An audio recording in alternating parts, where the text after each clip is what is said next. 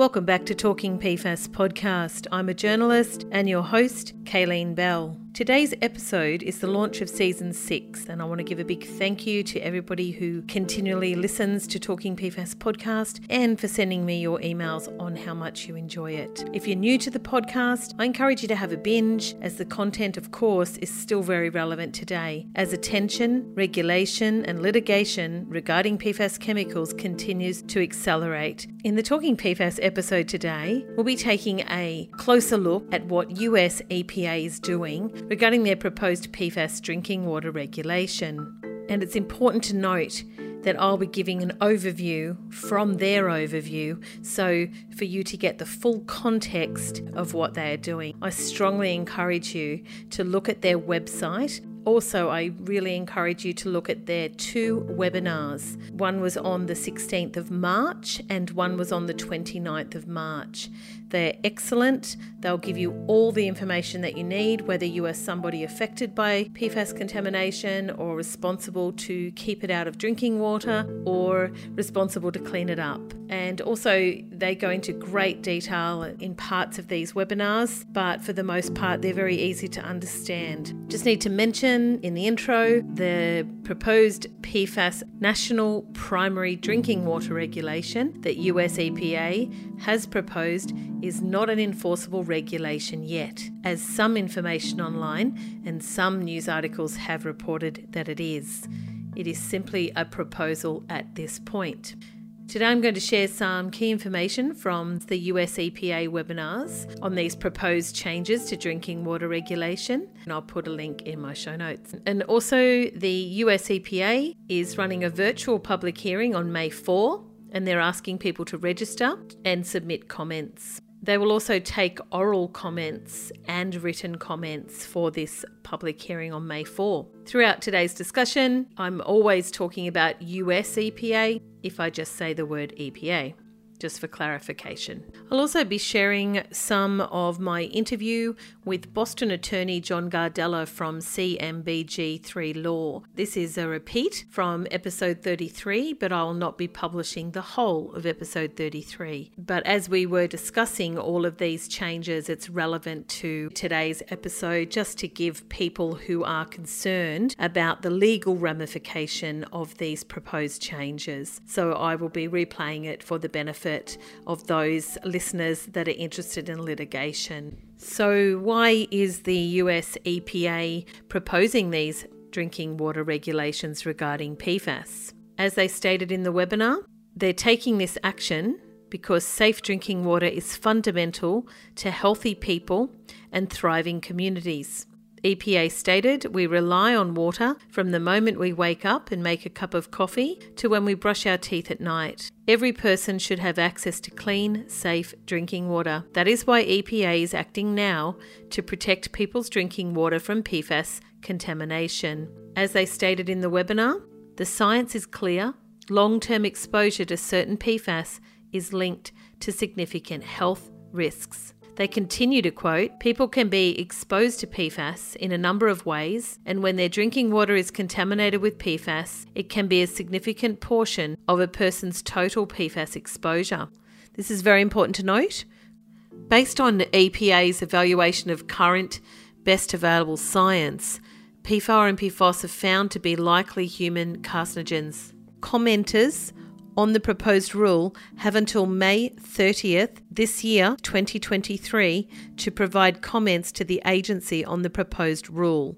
Comments must be submitted to the public docket by May 30th for consideration. So, EPA is proposing a national primary drinking water regulation to establish legal enforceable levels called Maximum Contaminant Levels, MCLs for short. Under the Safe Drinking Water Act, EPA has the authority to set enforceable national primary drinking water regulations for drinking water contaminant and require monitoring of public water supplies. To date, EPA has regulated more than 90 drinking water contaminants, but has not established national drinking water regulations for any PFAS. Now, the agency is developing a proposed national primary drinking water regulation for PFOS and PFOA and additional certain other PFAS.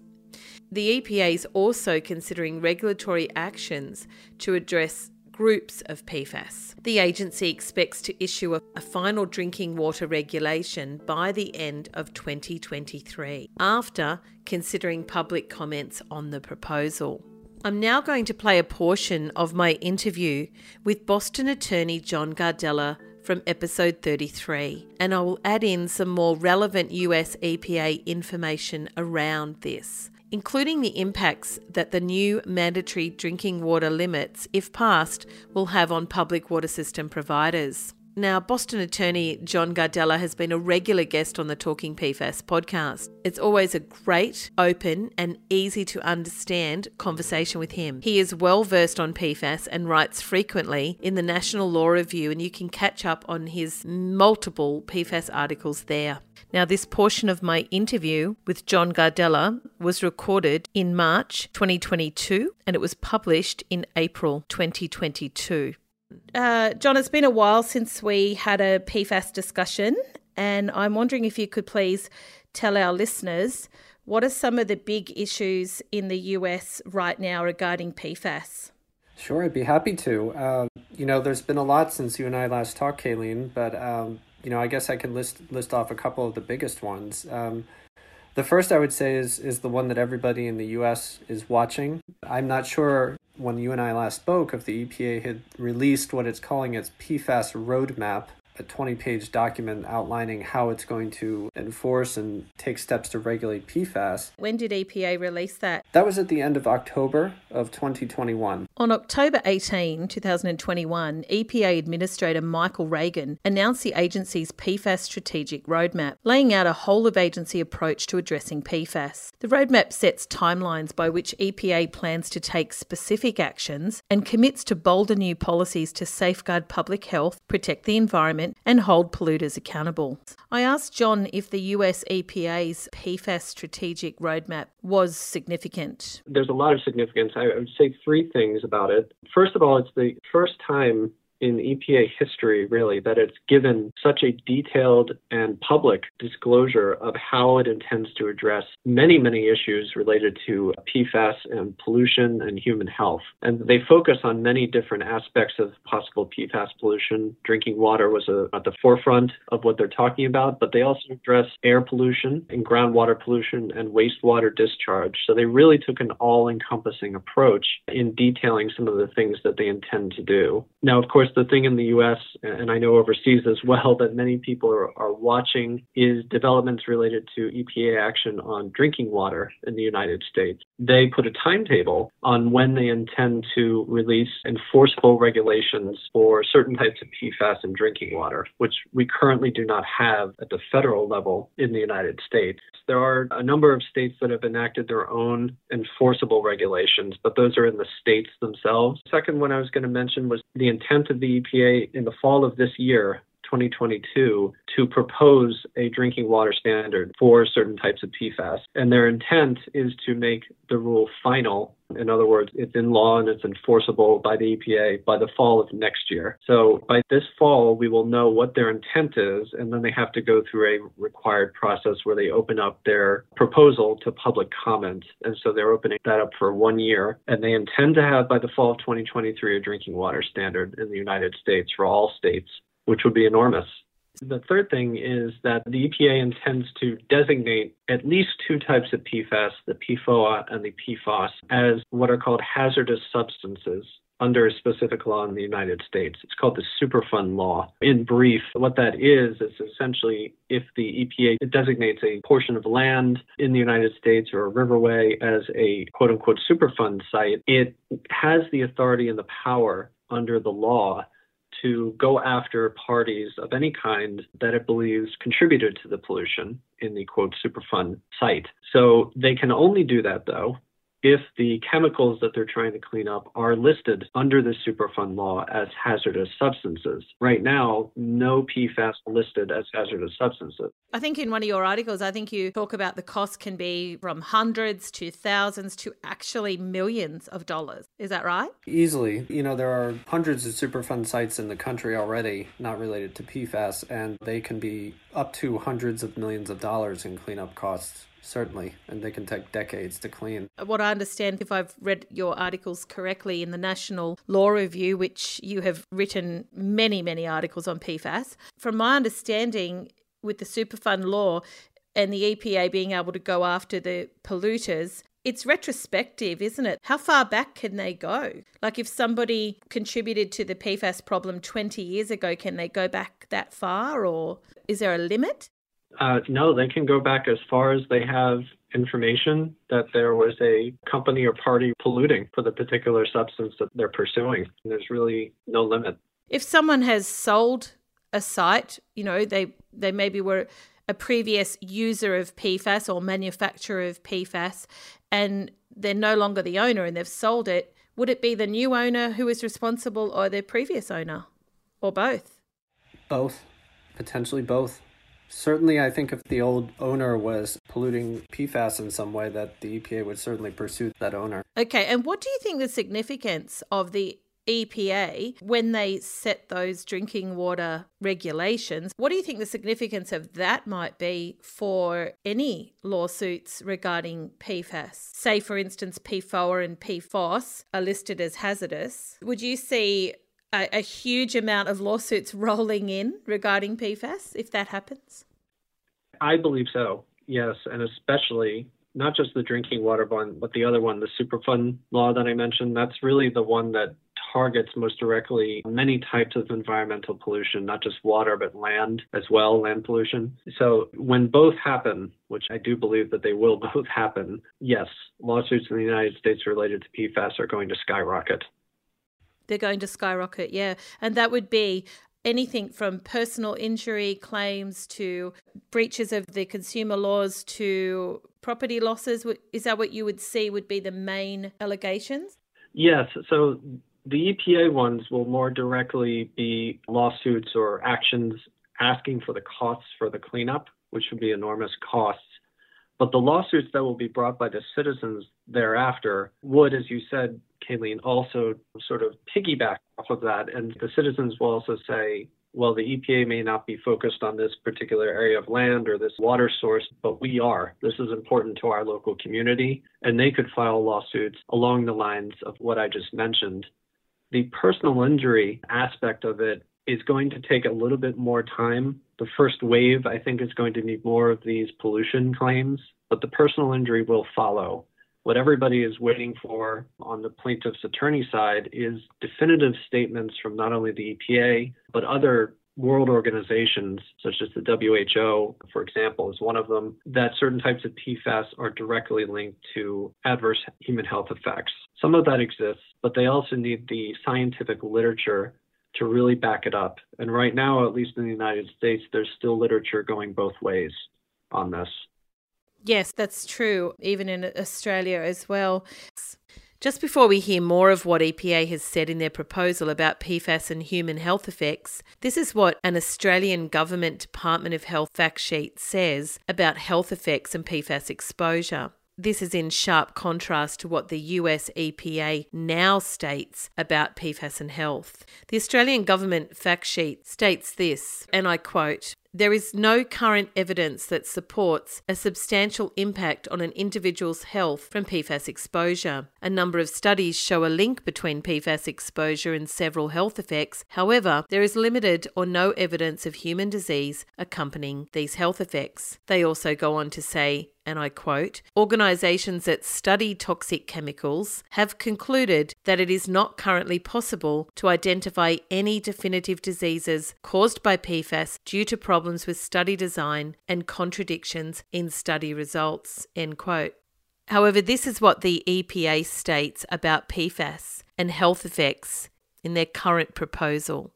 And I quote, Current scientific research and available evidence have shown potential for harmful human health effects after being exposed. Examples here include effects on pregnant people and developing babies, immune effects that weaken the body's ability to fight disease, increased risk to certain types of cancers and liver effects, and elevated cholesterol levels which can increase your risk for heart attack and stroke. They continue to quote, EPA expects that if fully implemented, the rule will prevent thousands of deaths and reduce tens of thousands of serious PFAS attributable illnesses. Once final and fully implemented, the agency expects the rule will prevent tens of thousands of serious PFAS-related illnesses and deaths.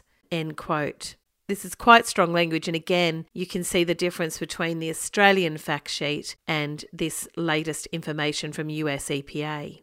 Just to go into a little bit of brief detail, in the webinar, the EPA explained how the agency approached the standard setting process under the Safe Drinking Water Act. The Safe Drinking Water Act requires the agency to use the best available peer-reviewed science and supporting studies. EPA has consulted with the EPA Science Advisory Board and specifically consulted on a cancer risk assessment for PFOA and PFOS to ensure the agency is using the best available science and that the information underpinning their decisions is sound. EPA is proposing a likely cancer classification for both PFOA and PFOS. The Science Advisory Board was supportive of EPA's determination of likely to be carcinogenic for PFOA at the time of their review and recommended EPA to re-evaluate and strengthen the rationale for the determination for PFOS, which at the time was suggestive and has subsequently been updated to likely after further review.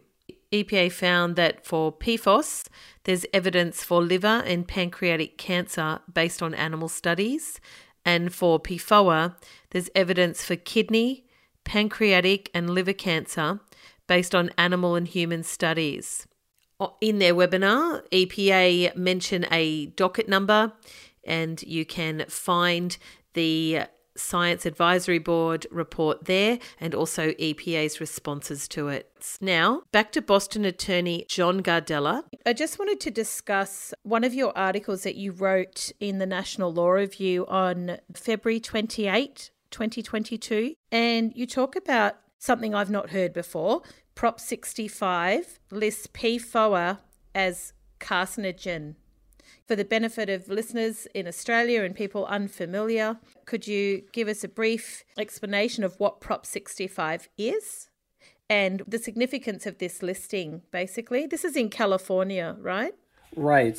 So Prop 65, it's actually Proposition 65. It's part of an actual act that was passed in California back in 1986.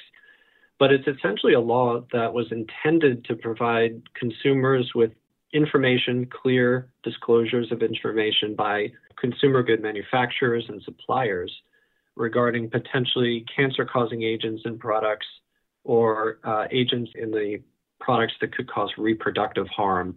And so what they were trying to do when they passed this law, the Prop 65 law, is to make manufacturers and suppliers place warnings on the products so that consumers could make informed decisions or educated decisions about whether they wanted to actually purchase the product before they got the product. So that was sort of the intent of it. And it is specific to California, as you said, Kayleen. So it relates to California, but what I understand is even businesses that supply products to the state of California, it would impact them. Is that correct? Yes. And even one step further, if you have a internet business, and even if it doesn't directly supply to California yet, if there are consumers who are searching your website potentially for products that they may purchase and bring into California, your internet page, your company website also has requirements for placing warnings prior to the purchase by the consumer of that product. So it's really all-encompassing. the governing body in California that was given the power and authority to sort of oversee the Prop 65 issues is the California Office of Environmental Health Hazard Assessment. It's often referred to in the United States as OEHA, OEHHA. I'm reading your article and it says that they added PFOA to the list of chemicals known to cause cancer.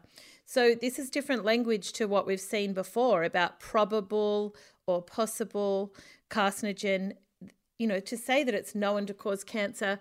What do you make of that language and how significant is that in your opinion? Well, they based their finding, I know, on information that was available to them by something called the National Toxicology Program, which is sort of a program by the Federal Department of Health here in the United States.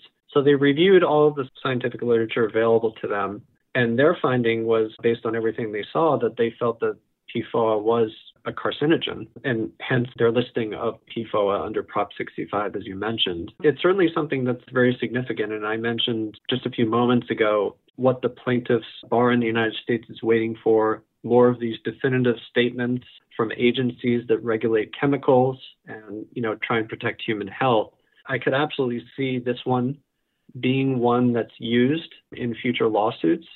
OEHA is a respected agency. Its scientists are very well respected. And I can see it having influence on perhaps other states as well, although we'll have to see. Time will tell for that. In a statement by OEHA regarding why they determined that PFOA meets the criteria for listing under Prop 65, they refer to a 2020 National Toxicology Program technical report on the toxicology and carcinogenesis studies of PFOA.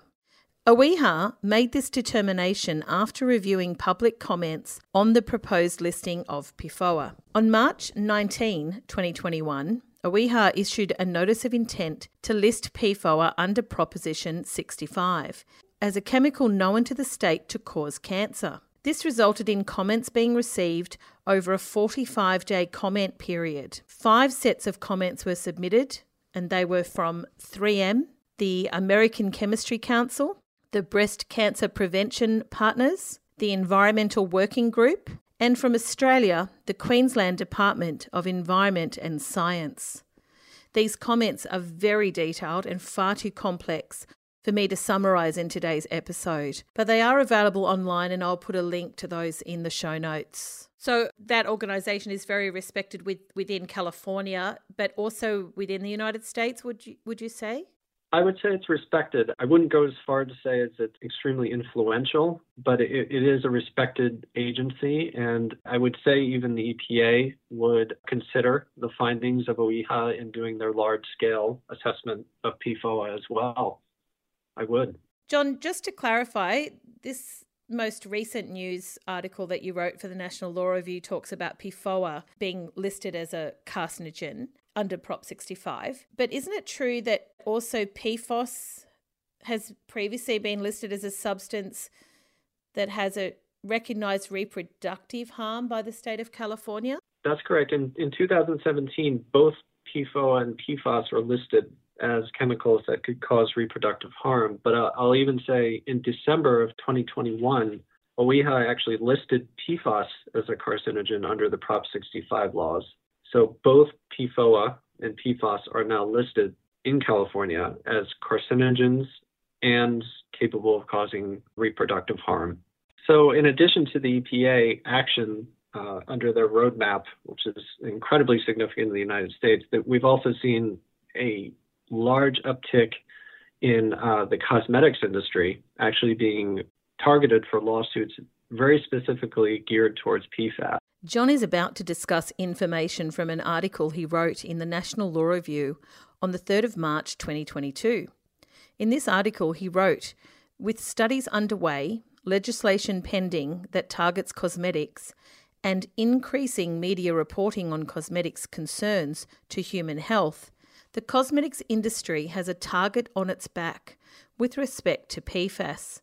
That will have impacts on the industry's involvement in litigation." Back to John. They're very interesting. They're going after large cosmetic companies that are global companies, in fact. And essentially what they're doing, there have been 4 lawsuits to date. They're all doing something very similar.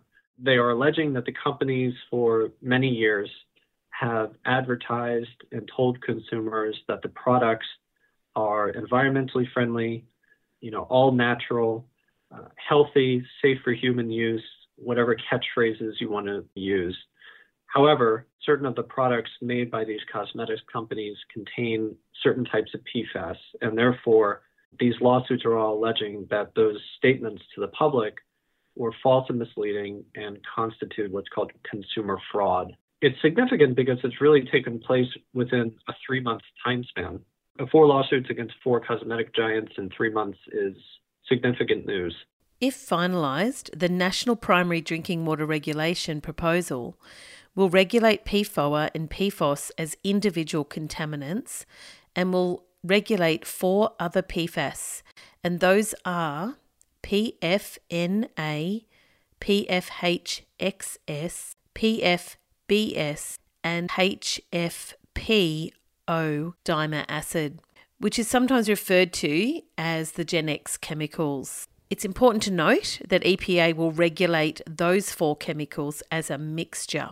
I will point out just a couple of quick things. There's a difference between the maximum contaminant level goals, MCGL, which the EPA has set at 0 for PFOA and PFOS, and the maximum contaminant level, which is what the EPA is proposing to change. So the EPA sets the maximum contaminant level as close as feasible to the maximum contaminant level goal.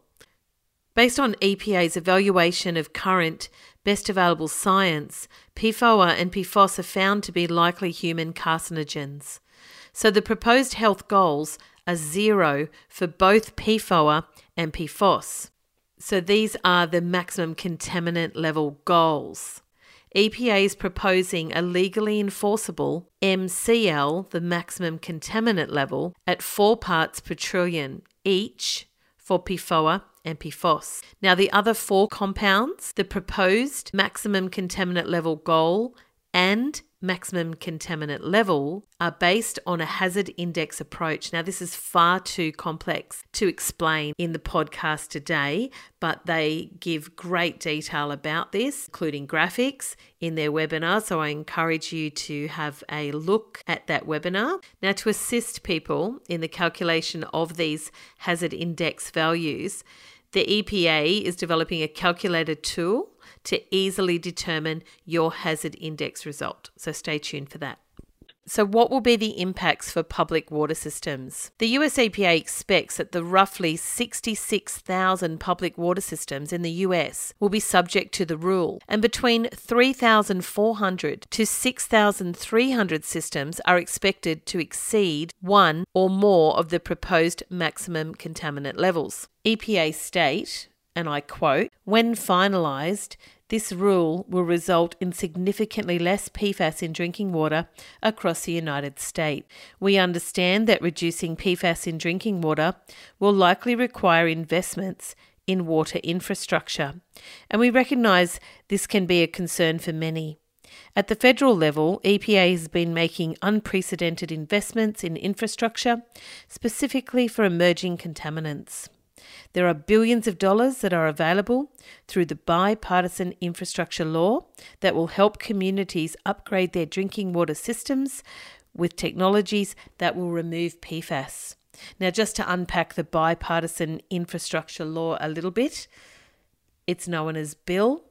The bipartisan infrastructure law provides $9 billion to invest in drinking water treatment systems impacted by PFAS and other emerging contaminants. And EPA is currently working to ensure that states, tribes and localities get their fair share of this federal water infrastructure investment. They recognise that the water systems that are regulated by this action are not responsible for the presence of PFAS in their source water, and EPA state that's why the roadmap includes other regulatory actions to get upstream of the problem and to hold polluters accountable. This is another reason why I have interspersed US EPA's developments with the episode that I had discussing PFAS litigation with Boston attorney John Gardella. You mentioned to me that the environmental justice issue is picking up considerable steam in the US specific to PFAS. I wonder if you could just talk about the EJ movement. Absolutely. So another big thing that happened actually just in January of this year by the EPA in the United States was they put forth an environmental justice plan as well. And the EPA's definition of environmental justice is making sure that there's fair treatment and meaningful involvement of all people, regardless of anything like race or color, income, or anything with that respect, with respect to developing, implementing, and enforcing environmental laws. So what they're really trying to do is two things in the big picture.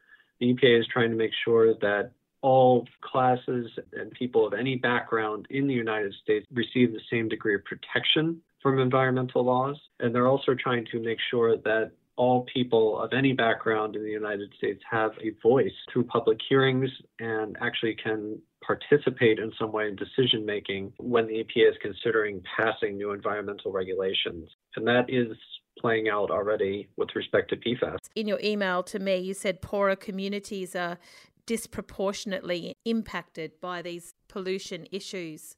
Is that the case when it comes to PFAS? Yes, I would certainly say that there's evidence for that, and it's what the EPA is particularly concerned about. You know, in the United States, as I'm sure elsewhere across the globe, many industrial areas, the people that are living around those areas are more from disadvantaged backgrounds. And it's those types of communities in particular that the EPA is concerned about and wants to make sure that the history of ignoring those types of communities or not giving them as much cleanup efforts as other communities have received is sort of reversed, and that they do get their due attention. And even with respect to PFAS, the EPA, of course, as we just said, doesn't have any enforceable limits yet, but they're already holding and they've already hosted a number of public comment sessions with respect to PFAS. And these are avenues for people who represent people in environmental justice communities or the citizens themselves to comment and weigh in on why there's a need for very strong enforcement of any PFAS limits that are enacted by the EPA with respect to drinking water. And we've seen that throughout all of these meetings so far. Once the limits are set and enforceable, I believe that the EPA is signaling that it intends to look to those communities first, higher on the list than ever before, certainly, for their enforcement actions for PFAS. The bill also includes a total of $5 billion in fiscal years 2022 to 2026 for the emerging contaminants in small or disadvantaged communities grant program, which focuses on addressing emerging contaminants, including PFAS, in drinking water served by public water systems in small or disadvantaged communities.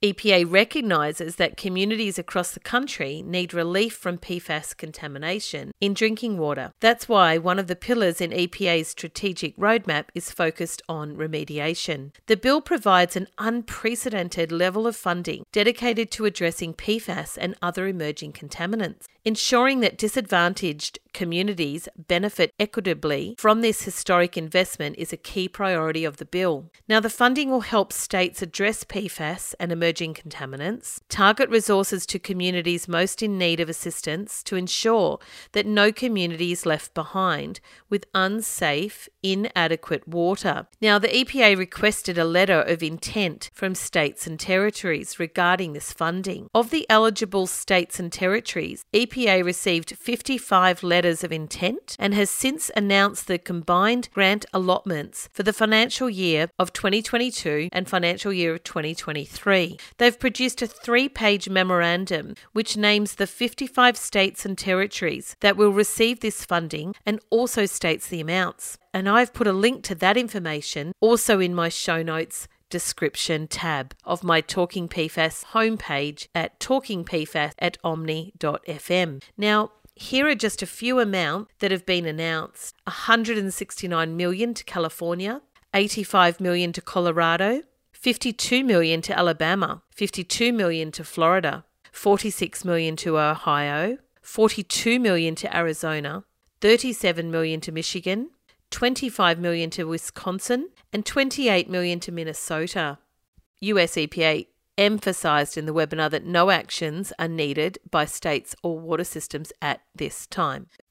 When the rule is promulgated, EPA anticipates that public water systems with PFAS above the enforceable MCLs will be required to either install treatment or take other non-treatment actions to reduce PFAS levels in their drinking water. The agency has found that all of the best available treatment technologies have high removal efficiencies and can achieve concentrations below analytical detection limits. Now, EPA's analysis on drinking water treatment technologies is available in the proposed rule supporting documents. EPA state that while the technologies discussed can remove PFAS, the technologies can also generate waste residuals as a result of the treatment process, and that will ultimately need to be managed. The agency has published an interim guidance that is available online regarding destruction and disposal of PFAS and PFAS-containing materials, and is looking to update that guidance in the near future. Additionally, the agency has prepared a supplemental cost analysis that estimates an additional increase of $30 to $61 million per year if water systems are required to dispose of PFAS treatment media as hazardous waste.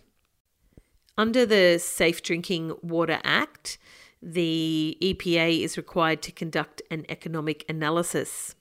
It's a complex set of analyses that can generally be broken up into two major components, benefits and costs.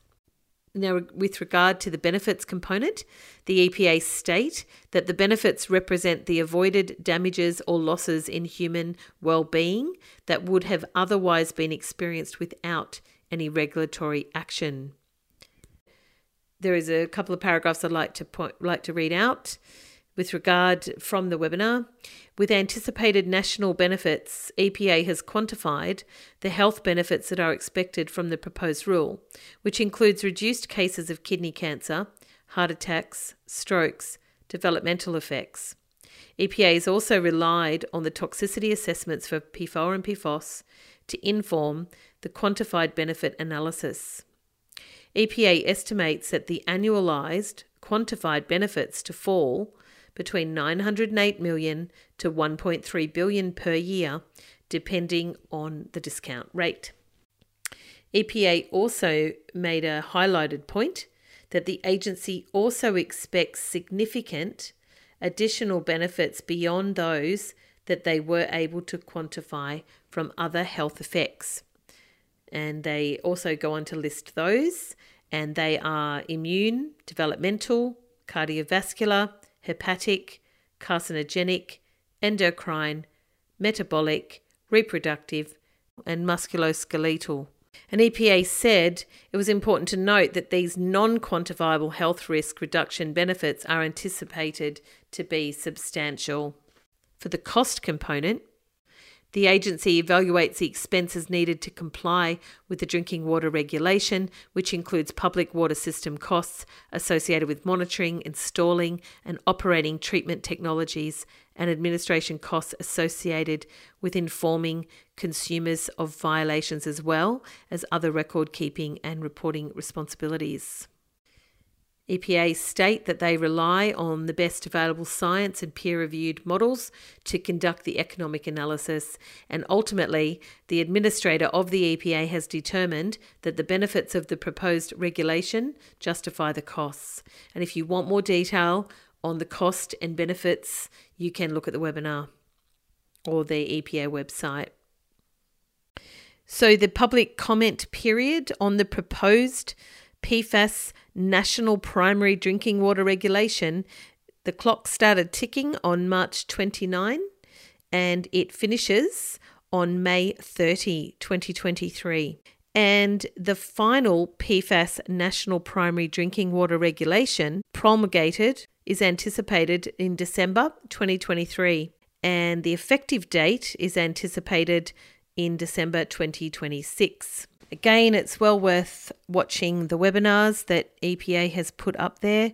They go into much more detail than I can possibly do in the podcast today. Also on March 21, we'll just discuss your last article there.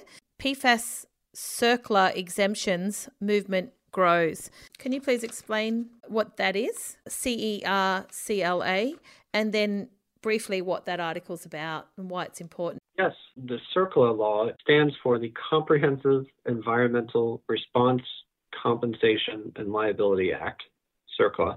It's also known by its sort of more colloquial name, the Superfund law, which is the one that we had talked about in the beginning of the podcast. So CERCLA is the same thing as Superfund. And I guess what's significant about the article you mentioned, Kayleen, is just that there is a growing movement or effort by certain industries that are extremely worried that they will be targeted if the Superfund designation of PFOA and PFAS pass. They'll be easy targets for sort of enforcement action and will be on the hook for hundreds of millions of dollars in cleanup costs. So as I mentioned in the article there, specifically so far it's the water utilities, waste management companies, and liquid terminal companies that are concerned because they know that they have, perhaps not even through their own fault or through anything that they directly did, but they have significant PFAS pollution concerns on property that they own. And they know that if the CERCLA law, the PFAS law, passes for PFOA and PFAS, that the EPA will almost surely immediately target them. What they're arguing to the White House at the moment is the cost would be so enormous on our industries that you need to find a way